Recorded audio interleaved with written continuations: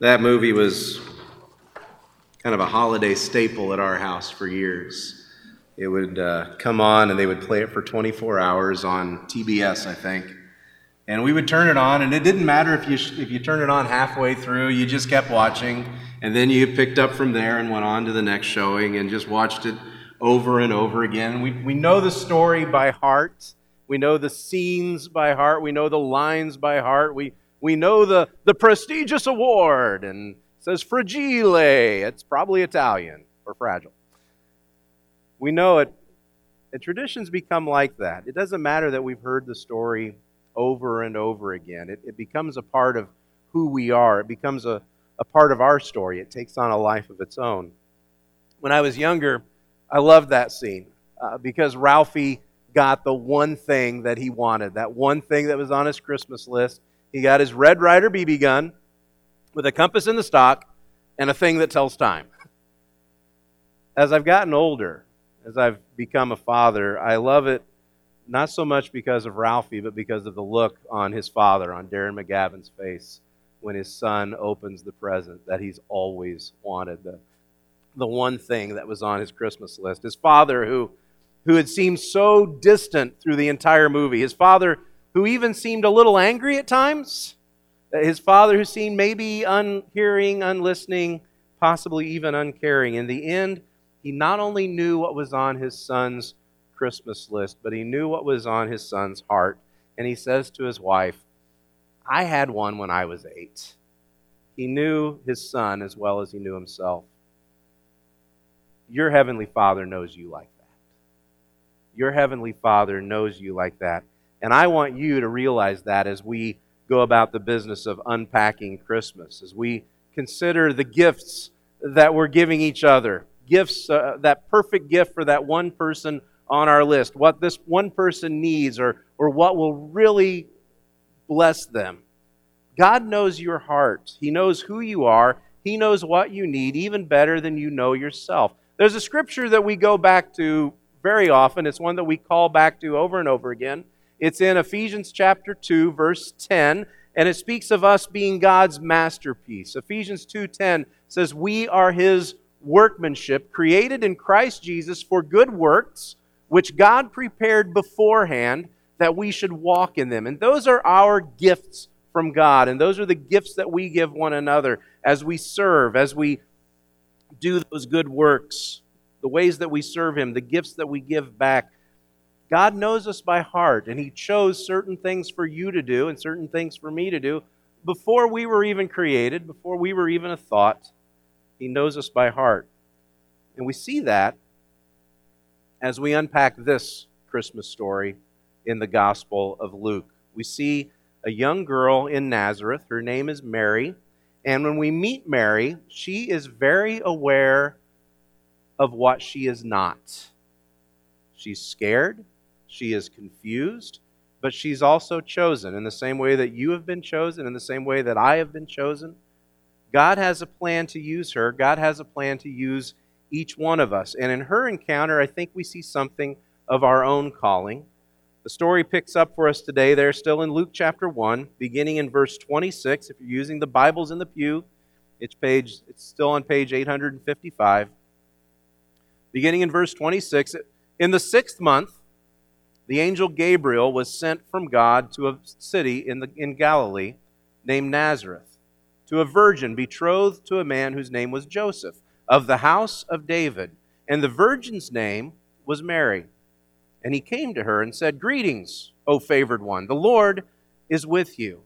But she was greatly troubled at the saying, and tried to discern what sort of greeting this might be. And the angel said to her, Do not be afraid, Mary, for you have found favor with God. And behold, you will conceive in your womb and bear a son, and you shall call his name Jesus. He will be great and will be called the Son of the Most High. And the Lord God will give to him the throne of his father David, and he will reign over the house of Jacob forever, and of his kingdom there will be no end. And Mary said to the angel, How will this be, since I am a virgin? And the angel answered her, The Holy Spirit will come upon you, and the power of the Most High will overshadow you. Therefore, the child to be born will be called Holy, the Son of God. And behold, your relative Elizabeth in her old age has also conceived a son, and this is the 6th month with her who was called barren. For nothing will be impossible with God." And Mary said, "Behold, I am the servant of the Lord. Let it be to me according to your word." And the angel departed from her. You hear the question there in verse 34? How will this be? It's not the same kind of question that we looked at last week when we saw Zechariah's question. Zechariah's question, which essentially amounted to, "Do you expect me to believe this?" Zechariah asks. Instead, Mary wants to understand how God will accomplish this through her. "I'm a virgin," she asks. "How will God accomplish this? How will I serve?" And in Gabriel's response, he shows us that God wants us to have confidence. God wants us to be confident of our calling, of the good works that He's prepared for us to do. More than anything, in Gabriel's response to Mary, we see that God wants you to know that He is with you. I think that's one of the most common prayers that we pray. God, be with them. We pray that over and over again. We pray, God, be with all the missionaries. When someone goes into the hospital, when someone goes into surgery, we say, God, be with them. When somebody is going through a rough time, we say, God, take care of them. Be with them. Be with this person. Be with that person. Be with those starving pygmies down there in New Guinea. You know, we do it all. We over and over again, we pray for God to be with people. And it's always been something that I've thought, why do we pray that? You know, intellectually and spiritually, I realize that God is omnipresent. That's a big word. That simply means God is everywhere, right? God is everywhere. God is always with us. So why on earth do we pray, God be with them? God's already promised. But by His very nature, we know that God is with us. And yet, here, in the heart of the Christmas story, with one scared little girl who encounters an angel, there is the promise, and there are those words there in verse 28, the Lord is with you. And as I looked at it this week, kind of for the first time, I began to realize that in those moments of panic, those moments of confusion, those moments when we're unsure of what's happening, God doesn't want you to forget. He is with you, and He has no problem reminding His people, I am with you. All through the Bible, you can see it over and over again. Way back in Genesis chapter 26, verse 24, God speaks to Isaac. He renews His covenant with Isaac, and He says, I am the God of Abraham your father. Fear not. That's important too. We'll get back to that in a minute. Fear not, for I am with you. Judges chapter 6, we're introduced to Gideon. And when we meet Gideon, the angel calls him a mighty warrior, but when we meet Gideon, he's hiding. He's in a hole, hiding from his enemies because he's afraid if they see him, they're going to cut his head off. And yet the angel encounters Gideon, and the angel says to him, Greetings, mighty warrior. The Lord is with you. Twice in the book of Isaiah. Isaiah 41 and Isaiah 43, God reminds His people Israel, who are about to be ransacked by the Babylonians, who are about to be hauled into captivity. God reminds His people, I am with you. 6 times in Jeremiah. Poor Jeremiah, scared, sad little Jeremiah. God tells Jeremiah 6 times, I am with you. Twice in Haggai, God says, I am with you. And what's the very last thing Jesus said to His disciples before returning to heaven? Matthew chapter 28, verses 19 and 20. All authority in heaven and earth has been given to me. Therefore, you go and make disciples of all nations, baptizing them in the name of the Father, Son, and Holy Spirit, and teaching them to obey everything I've commanded you. And lo, I am with you always to the end of the age. I think we see that assurance over and over again in the Bible because God knows us so well. He knows that in those moments when we are seeking to serve Him, in those moments when we want to do good, very often we feel very challenged, we feel very alone, we feel very small, very weak, and very uncertain of ourselves. And God wants us to know that we are never alone. There's another aspect of that I think we all need to catch. There's another part of that promise we all need to understand. In Colossians chapter 2, verse 5, Paul is writing to his friends in this little church in Colossae, tiny little church in the middle of nowhere. And Paul writes to his friends and he says, "For though I am absent in body, yet I am with you in spirit, rejoicing to see your good order and the firmness of your faith in Christ." You know, that's the only time in the Bible that phrase is used by someone other than God or an angel speaking on behalf of God. Paul says to the Colossians, "I am with you." It's said by a Christian to encourage other Christians. It's said as a reminder that you are not alone. None of us serve alone. None of us should suffer alone. None of us should ever feel alone. We need to know that we're together. We need to know that we are there for each other, because when we are there for each other, it's a reminder that the Lord is with you. And that goes a long way towards reassuring each one of us of God's calling, of those gifts, of those good works that we are doing for Him. It also goes a long way for us to understand the next thing that Gabriel tells Mary, and not just understand it for Mary, but to understand it for us. The next thing Gabriel tells Mary is, "Do not be afraid." Verse 30, we read those words. The angel said to her, "Do not be afraid, Mary, for you have found favor with God." That's the second time that command has occurred in the Christmas story, and it's not the last time either. We went back a few pages or a few verses, and Zechariah was told by Gabriel there in the temple, Zechariah is told, "Do not be afraid." You go over to Matthew chapter 1, you don't need to turn there, but in verse 20, the angel says to Joseph, he says, "Joseph, son of David, do not fear to take Mary as your wife." And then later in Luke chapter 2, verse 10, the angels speaking to the shepherds there on the hillside say, "Fear not, for behold, I bring you good news of great joy that shall be for all people." And in the same way, this command, "Do not be afraid," and it is a command, this command is for all people. Do not be afraid. In my Sunday school class today, we were talking about how things get kind of transmitted and things get passed around, and we're never really sure if they're true or not. And there's this thing that goes around the internet. There's this post that goes around the internet every now and then. Maybe you've seen it on Facebook. Maybe you've gotten it in an email. But there's this post that says that the command, "Do not be afraid," is written in the Bible 365 times. That's a daily reminder from God to live every day fearlessly. Isn't that great? Did anyone do the research on that? Or did we just figure it's on the internet, it's probably true?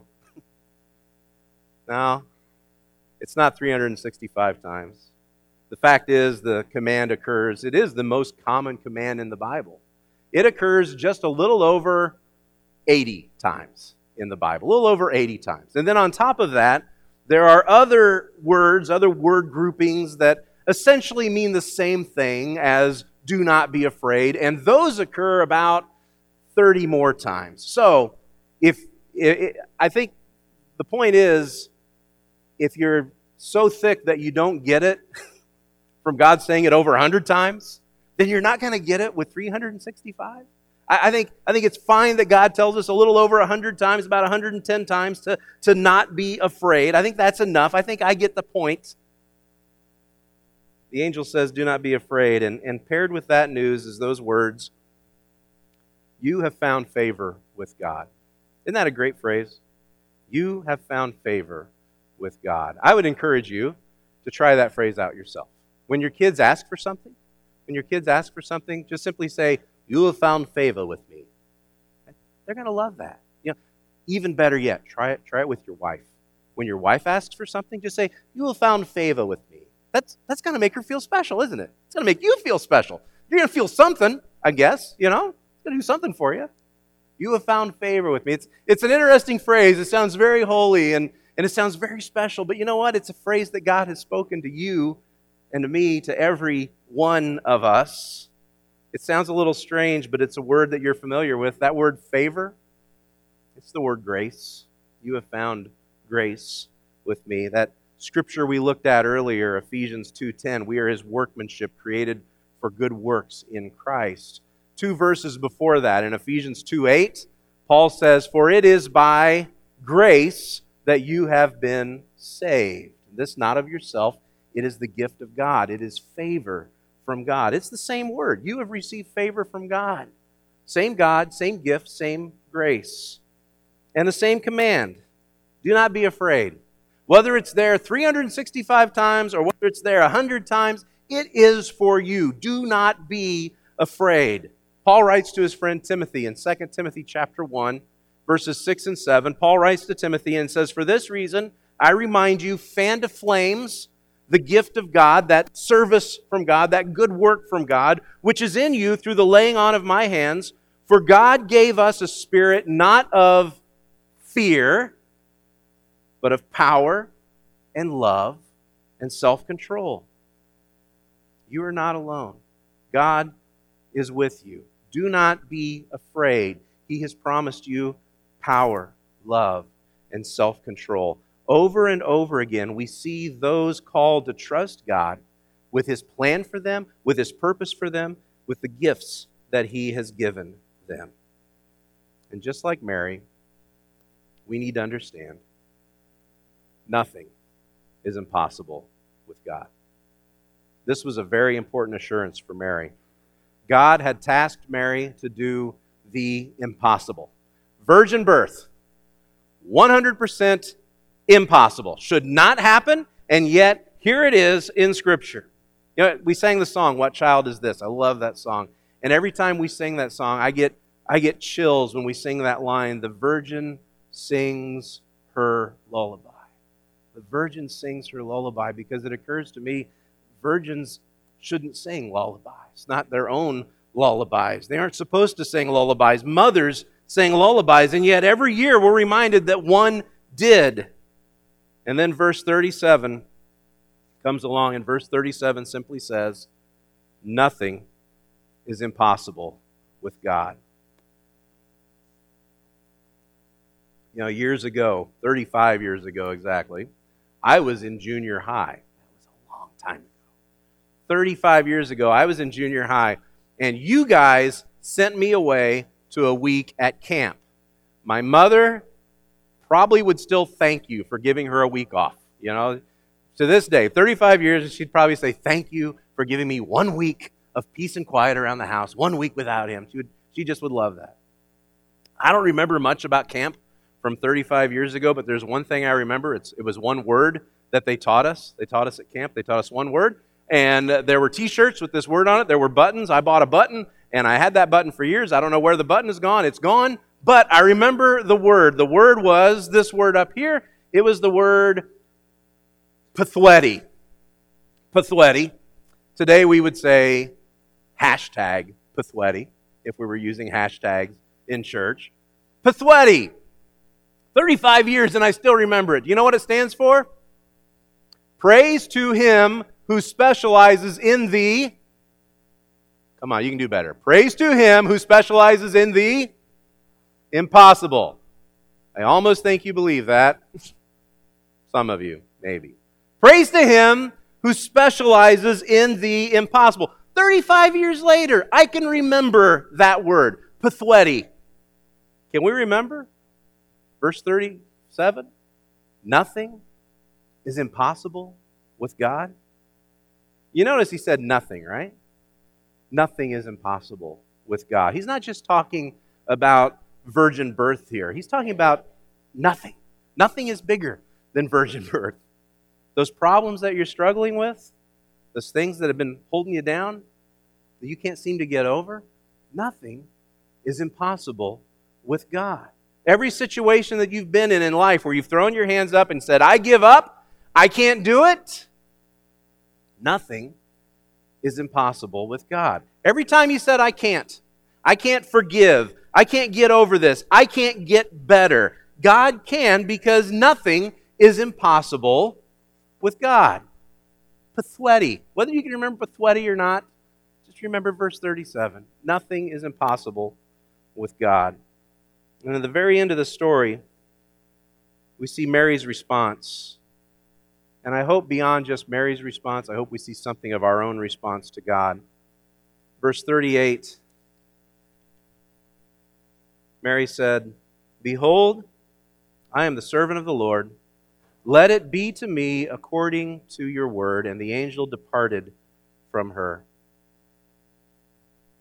I am the servant of the Lord. Let it be to me according to your word. That is no small claim of commitment from this young girl. She will endure the scorn of her community when they discover that she's pregnant. She will confront anger and suspicion, even from those closest to her, even from her fiancé. She will endure the pain of childbirth. She will endure morning sickness. She will endure the rough roads of traveling. She will endure a lifetime of worry and wonder, even to the point of wondering, did my son go insane? Is he okay? And she'll stand there a little ways away from the cross and watch her son, her gift from God. She'll watch him die. And yet here she is, maybe 14 years old. And what does she say? "Behold, I am the servant of the Lord. Let it be to me according to your word." That's the response God is looking for from each one of us. That's what He wants from you. That's what He wants from me. It's the response of servanthood. It's a response that says, I belong to you. I am yours. I will be obedient to your will. I will be obedient to your plan. I will be obedient to your purpose for my life. It is the response of servanthood, and it is the response of submission. Let it be to me according to your word. Let my life be the fulfillment of what you have called me to do. That takes us back to that verse again in Ephesians 2:10. We are His workmanship, created in Christ Jesus for good works, which God prepared beforehand that we should walk in them. Never forget that God has an amazing call on your life, a call to serve Him, a call to give your life back to Him. Now, that can frighten us. That can be a little scary. God calls us to do some things that sometimes are a little uncomfortable. Sometimes they seem awful big. Sometimes we just don't feel like we're up to the challenge, and we wonder, should I really do this? Should I be a part of that? How can I serve Him? What can I do for Him? But He wants you to know He is with you. So do not be afraid, because nothing is impossible